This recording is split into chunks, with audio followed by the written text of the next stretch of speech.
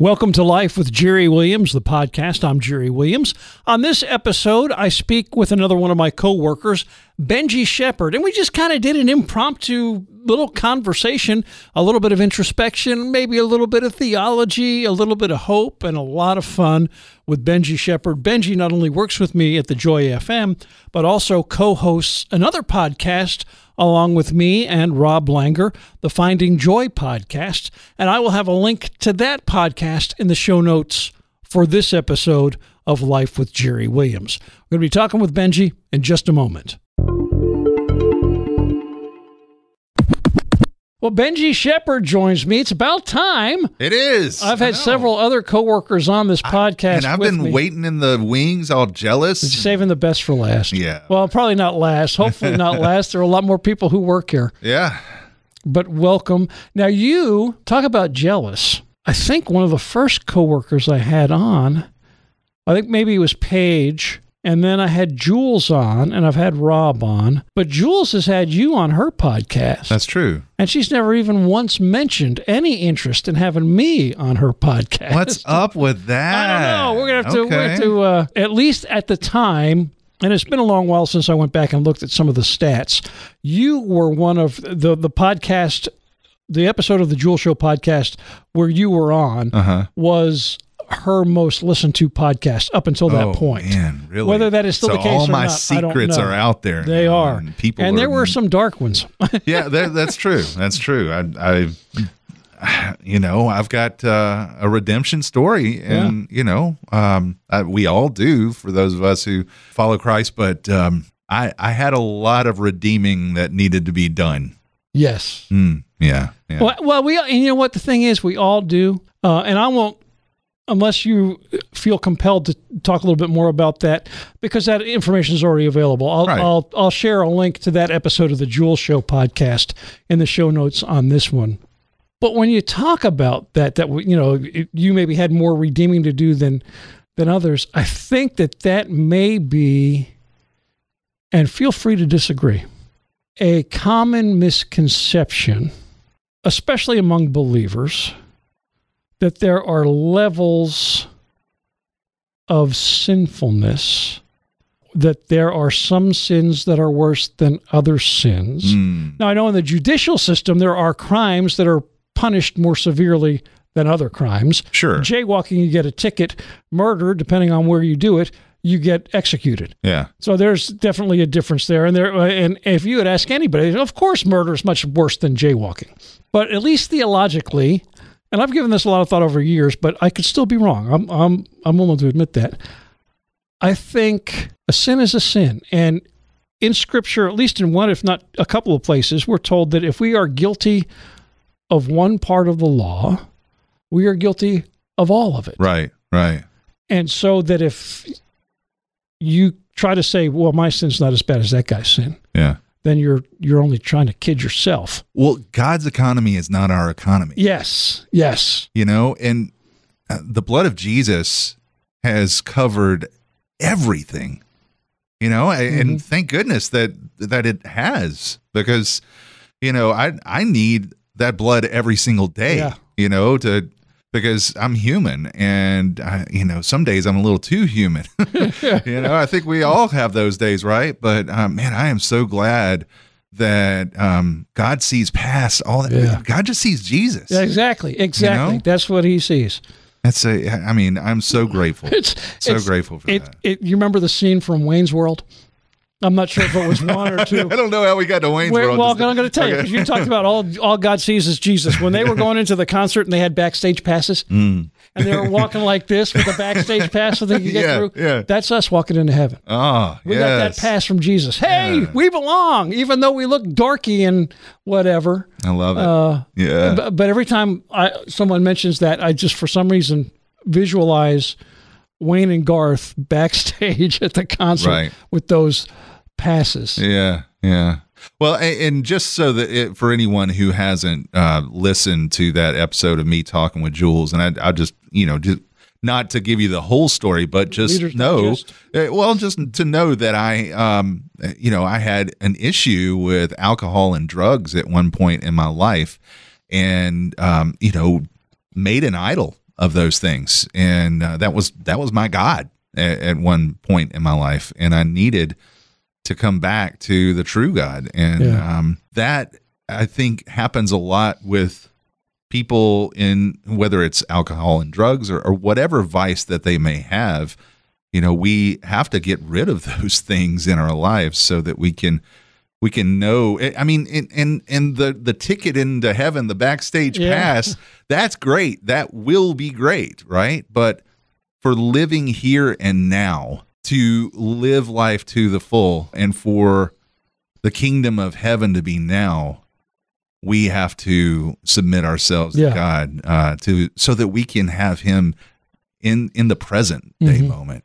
That's what I had to overcome.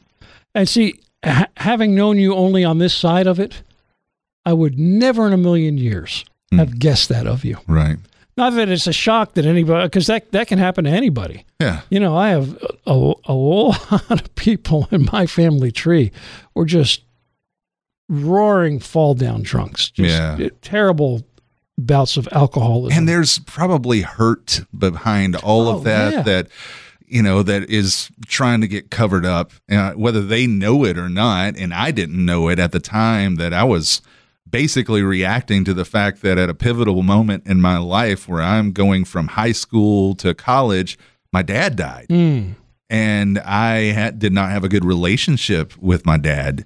And so there's all this unresolved junk that, I want to feel good, and I know something that is a surefire way to cover up pain, and that's what I was doing at the time. But little did I know that the best source of it was Jesus. That would have been and is still the only thing that matters is my relationship with Him. There's a sweetness to that, clarity, but there's also a bittersweetness, I think, maybe. Because when you were trying to find that way of feeling good in the midst of having lost your dad at that pivotal point in your life, once you were in that state, it was like nothing else was going on. But when you're relying on your relationship with Jesus, you get the joy that is unshakable, but at the same time, you are aware keenly, should be more so keenly aware of the sorrow and of the suffering and of not that you feel guilty for them, but you're just aware that they're there, that, you know what, I did this stuff. Yeah. But now I've been redeemed, as you said, I've been forgiven for it. And you're also able to see that in other people and understand that they're going through things that maybe they don't even totally understand themselves. Right. And are able to share that comfort. I think we talked a little bit about that on the most recent episode of the other podcast we do, the Finding Joy podcast. Right. Yeah, and I think that, we have to have these times of self-examination. And when I was in the recovery process, that was part of the 12 steps that I went through. There's that fourth step where you're taking the searching and fearless moral inventory of, what have I done? Yeah. Who am I, and why have I been doing these things? And honestly, if I were to, take a turn on this for a moment, I feel like our world is going through something like that, especially, just to be blunt, white America should be taking a hard look at themselves. So I think in order for any of us to get to a better place, we need to see, and we need to really look at what we've been up to. And Scripture talks about that too. I ran across this couple of lines in the Psalms a few days ago, and I posted it on Facebook because it just meant so much to me. And whether anyone is dealing with something that they know is a problem and that they need to get past it, or maybe it's something they don't know. I mean, a lot of times when we're taking a look at ourselves, we don't know, but through prayer and meditation, I feel like we can find out a lot about ourselves, and God's word speaks to that. And it was in Psalm 139 and 23 and 24, search me, God, and know my heart. Test me and know my anxious thoughts. See if there is any offensive way in me, and lead me in the way of everlasting. That is so needed in my life, everybody's life, always. Because none of us are perfect. We were just talking about how we're both works in progress. Yeah. You've been in radio a long time. I'm a radio veteran too. Yeah, you've been around for a good while. And we're not perfect at what we do on the air or anything that we do. We're all works in progress. And in our lives, we need to be open to what God is telling us on how we can be better and just be better people too. Well, there again is that clarity thing too, that understanding I might not see everything in me because the natural tendency is to try and cover it up or make excuses for it. Yeah. I've heard it say that we judge others by their actions, but we judge ourselves by our intentions, regardless of what our actions might be.